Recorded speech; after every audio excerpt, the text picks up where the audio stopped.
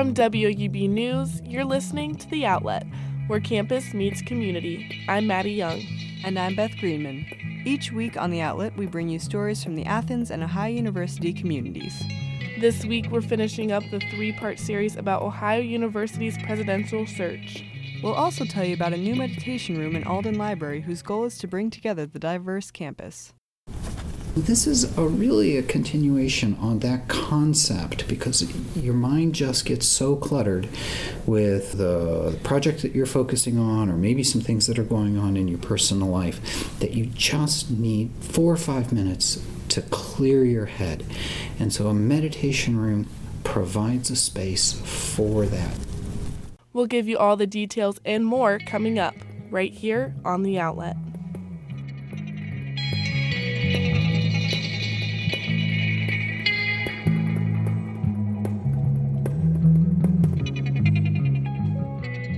The Ohio University Board of Trustees is expected to vote on a new president tomorrow.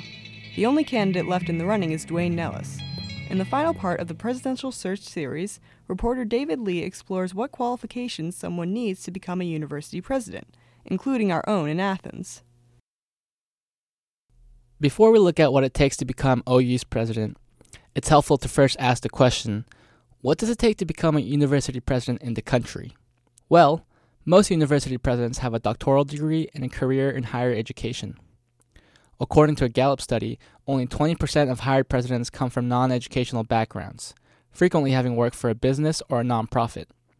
More higher ed institutions are hiring consultants to help find prospective candidates. This is all based on a report by the American Council on Education. The association believes that a university president's office is becoming a more complex position, leading to the increasingly extensive search process of looking for someone who is older and more experienced compared to past presidential candidates. Because with the shared governance model in higher education, they have a lot of stakeholders. The faculty is very important, the students, and the larger community. So being able to listen to all those stakeholders and also being able to provide a vision of where they want to take the university to go are very important. And as a state university, they also have to be able to articulate that vision to state policymakers as well as the federal policymakers. That was University System of Ohio Chancellor John Kerry. Kerry says that the quality of education should be the top priority of a university president. OU English professor Joe McLaughlin was on the presidential search committee, and he's in agreement with Kerry's position that a university president's first priority should be the students. I thought that we needed a strong academic leader who could participate in the intellectual life of the university. Ohio University followed a pretty standard model in their search for the 21st president to head the institution. The university hired a search firm and a consultant. Additionally, the university formed a search committee made up of Board of Trustees members, faculty, staff, students, and the president of the Athens City Council. Student Senate President Hannah Klauser says the committee ensured that students had a voice in the search process. There's only 3 students on the search committee, but they did a good job on campus making sure that there was more students brought into the conversation to looking at the 4 finalists. So we had a panel of about 16 to 20 students that met for an hour with each finalist. Klauser was not the only one satisfied with how the committee involved all groups during its meetings. Professor McLaughlin also recognizes the search committee's all-embracing approach in drawing up its recommendation to the Board of Trustees. I am thoroughly impressed and appreciative at the degree to which our trustees worked really hard to listen to input from the Ohio University community. And that's not only people on the search committee. It's much wider, and it's a great thing. And unfortunately, it's an increasingly rare and special thing because too many universities across the country, and frankly in Ohio, are doing these presidential searches in ways that are much more secretive, much less transparent, and frankly do not involve the whole community. That sends a very powerful message to the next president about what kind of university this is. If you want to know whether Duane Nellis becomes the next president of OU, look out for a live stream of the Board of Trustees announcement on the university's website tomorrow. The board will meet at Dublin's campus at 10 a.m. to vote on the appointment of OU's 21st president. For The Outlet, this is David Lee.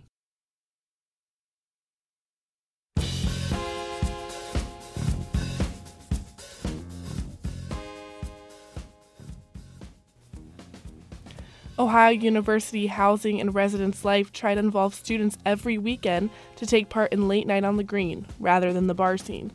I'll discuss the influence on students who participate and how to keep it entertaining enough for people to come back.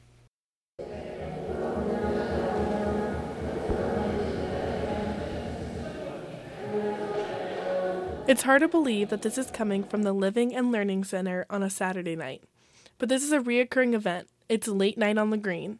Loud music, pizza and snacks, video games, and karaoke are just some of the activities they have to offer. For some students like Maria Lubanovic, it's a way to find students like herself that don't drink. Never drank in high school, and then never drank in college, so I wasn't really into that in the first place. I was like a band kid, okay, so like understand that like mega nerd needed somewhere to go on the weekend, and it was fun to have a group of friends who also are kind of in like the same mindset that I have, so like half of my friends do go out, and like I'm kind of sad that I miss out on that, but I also appreciate that my other friends like kind of respect that I don't really want to go out and drink. Surrounding yourself with people that have the same interests as you is what makes Late Night on the Green so successful. A huge role in the event is the atmosphere. It's filled with different crafts and activities that are changed up every week to keep a new crowd coming. One of the most popular events was the silent disco. Kenzie Fisher, one of the staff members, helped organize the event. Last semester we had something called a silent disco, which means there was 2 DJs at the top, and everyone has these big headphones on, and the music is playing in their headphones, but no one else around them can actually hear it. So it was like one big dance party on the floor with everyone having their own headphones, their own music station, and stuff like that. Switching the activities up from week to week, from a group nap to dirty Pictionary, and providing tasty snacks is what Kenzie says keeps late night recurring each Saturday. Having something different, definitely, yes, and then also free food, definitely. It's just something to do for people that don't want to go out on the weekends or want to stop somewhere before they do go out.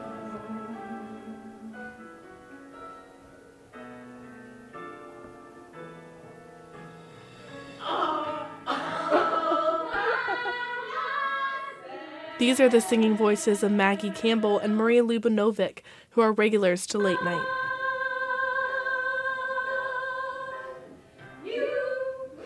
Maggie Campbell, a sophomore, shares her favorite activity attending Late Night. She believes that this is a fun way to not focus on the drinking that surrounds the campus. Change it ourselves, honestly. They have like different crafts, but in general, like we'll mix it up depending on how we're feeling. Like we played like Cards Against Humanity, but now we're doing karaoke. I mean, like, or sometimes we'll just chill. We took a big group nap in between a Cards Against Humanity game just because we could.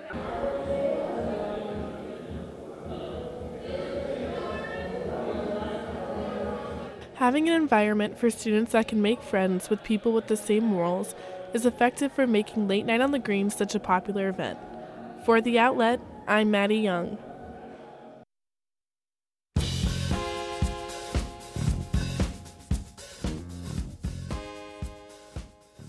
A new meditation room at Ohio University is attempting to bring together the diverse campus.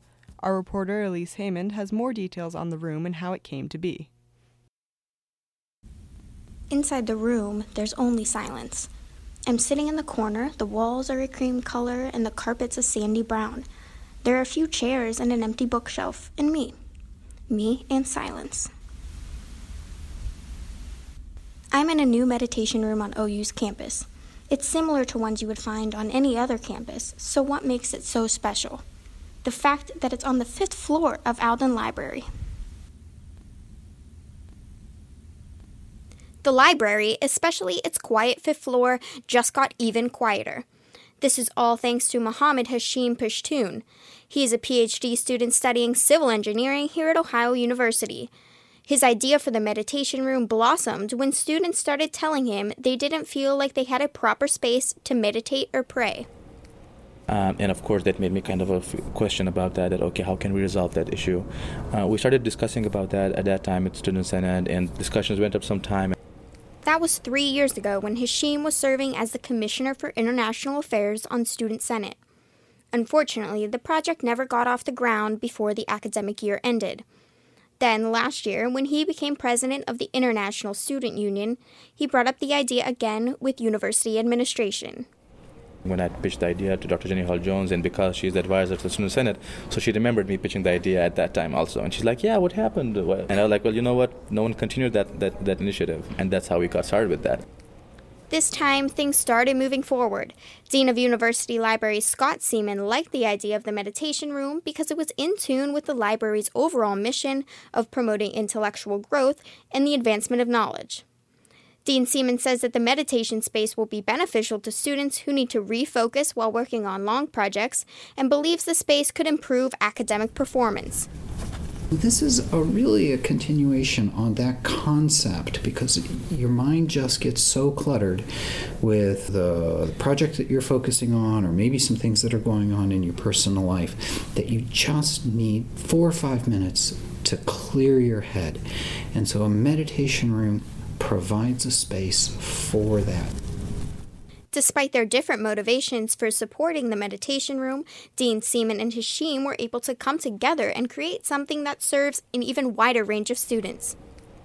Some of the things that I wanted to put in place was my first and foremost goal or vision for this room was to make sure it's welcoming for everyone. And by everyone, I mean literally everyone. Student, faculty, staff, community member. That was my first goal because if I even left out one person on this campus, my project is not completely accomplished. Hashim hopes that the room provides a comfort zone where people of all backgrounds and religions can come and relate to each other. The meditation room is available to all students during open hours of the library. For The Outlet, I'm Elise Hammond.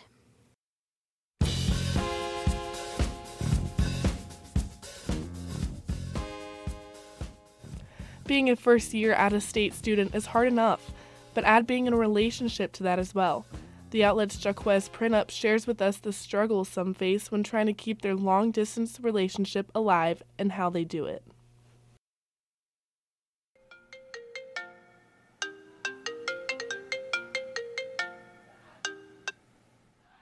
Hi! Leaving for your first year of college is no easy task. Saying goodbye to your family, your best friends, and the home that you grew up in is a challenge in itself. As if those events aren't hard enough, add being an out-of-state student to the equation as well. Freshman Jessica Herson reveals she's from New Jersey, struggling to find her place at OU. She says the transition is hard, but making those visits home makes it that much better. I think the transition of being out of state, especially at Ohio University, is hard just because it's majority in-state, and meeting someone out of state is kind of rare, and it's different because coming here, a lot of kids know each other, and they went to high school together. They room with a friend from high school that or a town over that their friend knew. The distance is hard, wanting to go home, when you see your friends coming home on the weekends and having friends able to visit them, and it's hard, but it definitely makes going home a lot better. Being from another state is hard, but imagine dealing with that and a relationship. 14 million people in the U.S. alone identify as being in a long-distance relationship. And from that 14 million, 32.5% of them are college relationships. If that sounds challenging, Jessie explains just how challenging that is. I think, the hardest thing would have to be just, the aspect of, missing your partner. You see people in relationships and, they go out with their partners, they get lunch with them, and it's sometimes you're not able to FaceTime or talk as much as you want to. It's just a lot of communication. If there's a communication issue, you're gonna have issues. While Jessie feels that communication is the most vital part of her relationship, Chloe Power, who's a freshman from Chicago, has a different outlook. Trust. It's hard to be able to trust someone so far away and hope that the love you're giving them is enough. So you just have to trust that, what you're doing is enough and that the relationship is working. So how does she know if her relationship is working? Chloe says her partner Kyle attends The Ohio State University in Columbus, which isn't far from Athens. We normally take turns with me going one weekend and him coming here since it's only an hour away. Although Chloe and her partner have a schedule they follow, they aren't the only ones who feel visits are necessary. Dr. Bill Rollins, Stocker Professor in the School of Communication Studies and an expert on private relationships, shares his insight. I think that long distance relationships are always hard because it's great to be in each other's presence, and I think it's wise to try to schedule and agree upon times across the semester when you can spend time together. Try to understand who it's easier for to travel, and a lot of students in my classes do that. And when you do make that trip to see your partner, make sure you focus on the biggest issue: communication. I think one of the most important things to do is to, when you are in each other's presence, to talk about how it feels to be separated and what would make you feel better. I think that's very important to do. And while you're in each other's presence, you can understand from someone the best time during the week for them to talk, or what they would hope to receive from you, or how available they would want you to be. And you can also negotiate it face to face. I think that would be really important. Being a freshman in college absolutely comes with multiple challenges, and being from New Jersey and Chicago doesn't make it easier. But Jesse and Chloe have something that's very close to their heart to make it all worth it. For The Outlet, I'm Jaquez Printup. Bye, miss you. Bye, miss you too.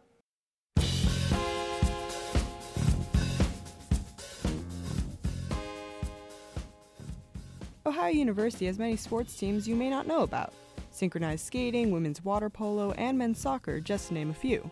But while other universities may give out athletic scholarships for these sports, some of these athletes at OU don't receive the extra help.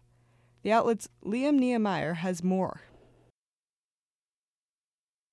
Ohio University sophomore Alexis Williams wakes up earlier than most students to get in her workout.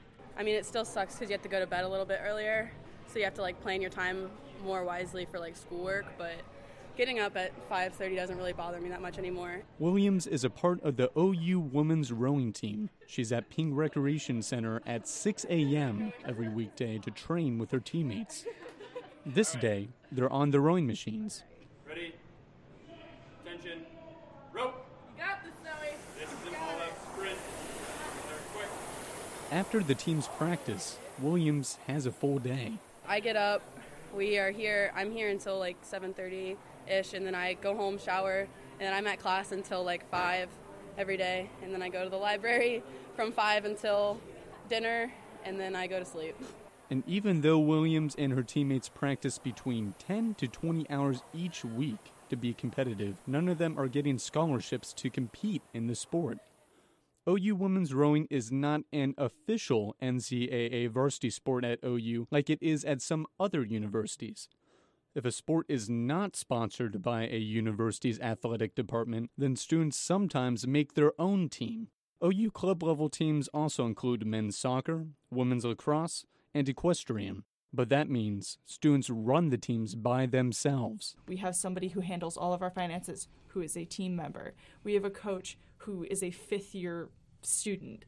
I do all of the registration for everything. Cheyenne does all of the fundraising for everything. It's definitely eye-opening to the fact that we have to supply people where an NCAA team just has people paid to do all those things. That was Caroline Siegert, the secretary for the women's rowing team.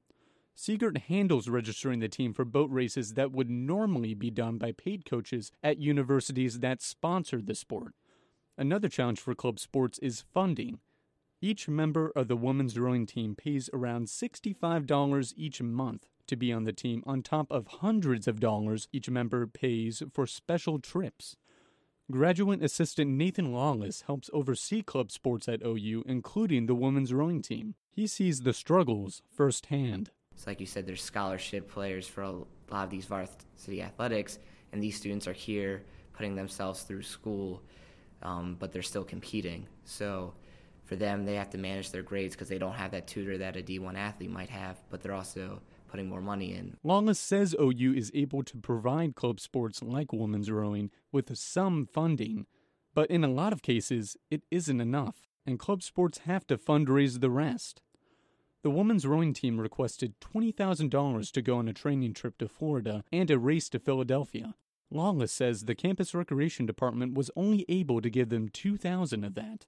But Lawless also sees how club teams persevere. And even though they don't have all the funding resources that a varsity athletic athlete might have, such as a scholarship or fantastic facilities or be able to practice whenever they want, these students still want to be on their teams and keep playing these sports that they're passionate about. For the new students on the women's rowing team, like freshman Maddie LaFlamme, they might not still be at OU without having the support of the team. This has kind of become my family home away from home because I'm from pretty far away, so this has kind of helped me transition to being far away from home. So no, I can't really imagine college without it. President and head coach for the team, Carly Dumas, says not everyone can handle the high time commitment a club sport like women's rowing can have. But for the ones that do continue, it's because they really do love the team and sport. Everyone loves each other, so it's not hard to get up at 6 o'clock in the morning because you have all your friends with you. And the team isn't alone in their challenges. There are 104 universities that have varsity women's rowing teams, according to the NCAA, but there are also 165 club teams that compete at the club level like OU women's rowing.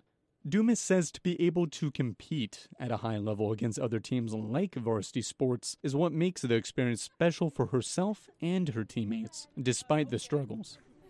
For The Outlet, I'm Liam Niemeyer. 1, 2, Iowa Grow!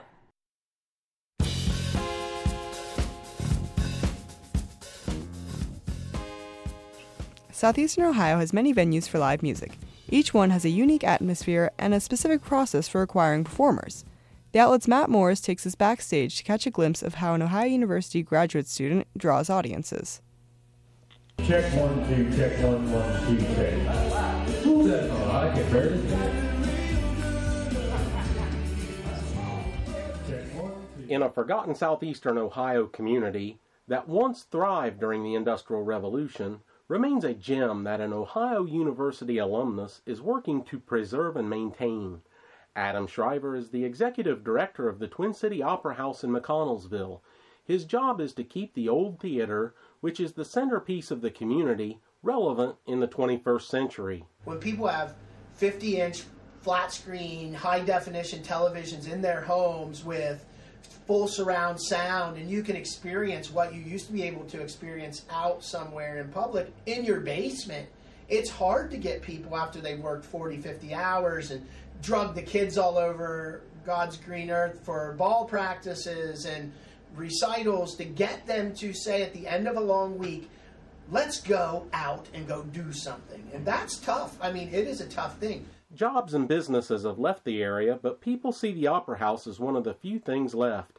The community shares a sense of pride toward the iconic old building. This was a bustling town 100 years ago. 50 years ago, it was still a big community with lots of money, and now it's not. And this is one thing that I think people have clinged on to say, we are not going to let it go. We want this place to be here for future generations. So yeah, we will come out and support these things because we feel so strongly that we need to keep this part, this identifying part of our culture and our community here. It's an asset and we want to keep it. Shriver is pushing for the Opera House to be identified as the country music capital of southeastern Ohio. The Ohio Valley Opry has rented the theater once a month for 15 years and have done very well at drawing famous country musicians into McConnellsville. Shriver rents the theater to other local music promoters who bring in local musicians. Well, for us, local stuff is better. You know, anytime we can put local people on our stage, like the show that's tonight with the Twin City Jamboree.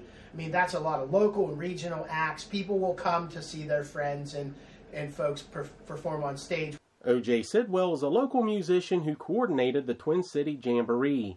Performing at the Opera House since he was 10 years old, he loves the setting, the atmosphere, and feels honored to play on the same stage that country music legend Hank Williams once graced. Sidwell says it's not about the money, it's more for fun. And putting on a show takes lots and lots of planning, lots of phone calls, and getting everybody together for practice, and just knowing musicians that I've known for years and years. You know, a lot of these guys I play music with full time, just guys I've known forever. 2017 is a special year for McConnellsville. It marks the village bicentennial and it marks the 125th anniversary of the Twin City Opera House. Shriver has scheduled monthly events beginning in March that will bring a variety of entertainment at affordable prices. For The Outlet, I'm Matt Morris.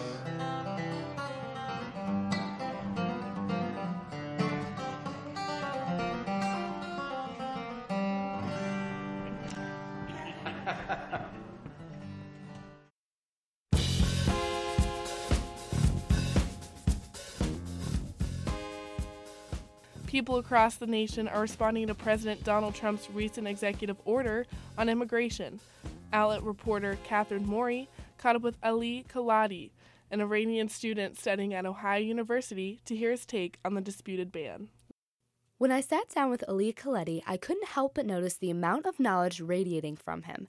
An accomplished neuroscientist, he set aside a book and immediately began talking about his work, breaking down the structure of the brain and mentioning papers he's written.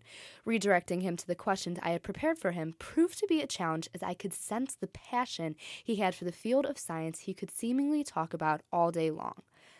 Khaledi is a 27-year-old Iranian student at Ohio University, currently in pursuit of a PhD in physics. This PhD is in addition to 2 master's degrees completed in Iran and at OU, as well as an undergraduate degree from Iran. Ali is one of the faces of potentially thousands of people across the world that President Donald Trump's recent travel ban may affect. Having friends and family in different countries, he's had a first-hand look at what the ban could mean for people close to him. Throughout the interview, he couldn't get past the uncertainty of what lays ahead in the future. It was so sad, and we were so shocked.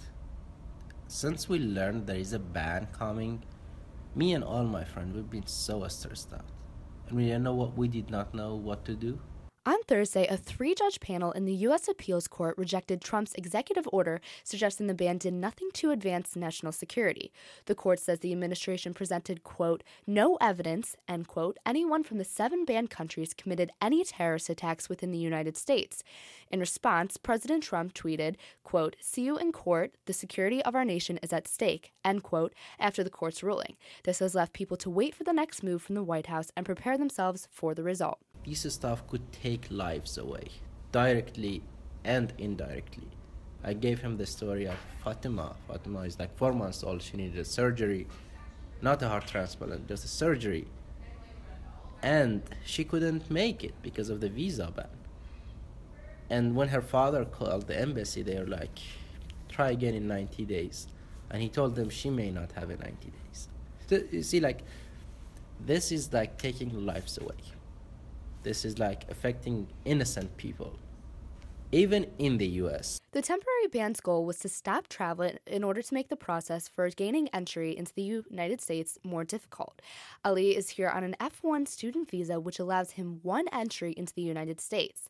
This means that if he leaves for whatever reason, he will not be allowed to return back to the States without reapplying and getting reapproved for a second visa. Maybe you don't have an Iranian friend, but this is affecting people's lives. People could die. Careers could be ruined, families could be separated. I will miss my sister's wedding. My friend's parents, they couldn't come after 3 years. You see, like, the effect is very large. The executive order claims that in order to protect Americans, the United States cannot allow anyone to enter the country who doesn't support the Constitution and may cause violence.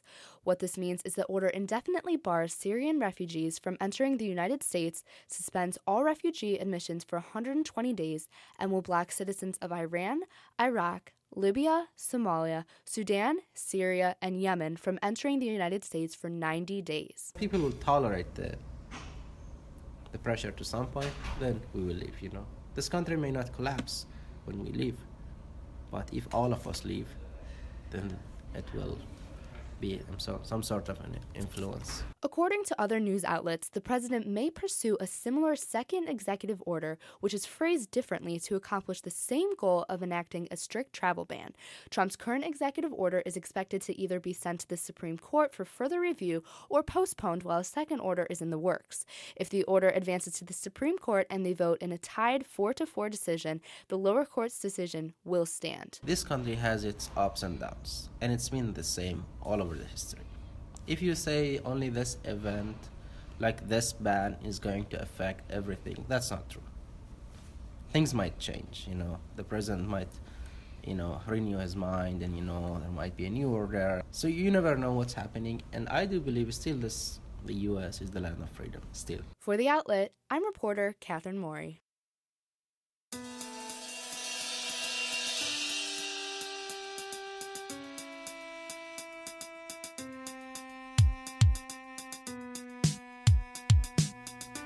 That's it for our show this week. Thanks for joining us. The Outlet is co-produced and co-hosted this week by me, Beth Greenman, and Maddie Young. We're edited by Atish Baidia, Susan Tebben, and Allison Hunter. Adam Rich is our technical assistant. Our theme music is performed by Ryan Gabos. Subscribe to The Outlet on SoundCloud and iTunes, or find us online at woub.org. You can follow us on Twitter at @outlet_WOUB. We'll be back next week with more stories from the Athens and Ohio University communities. Thanks for listening.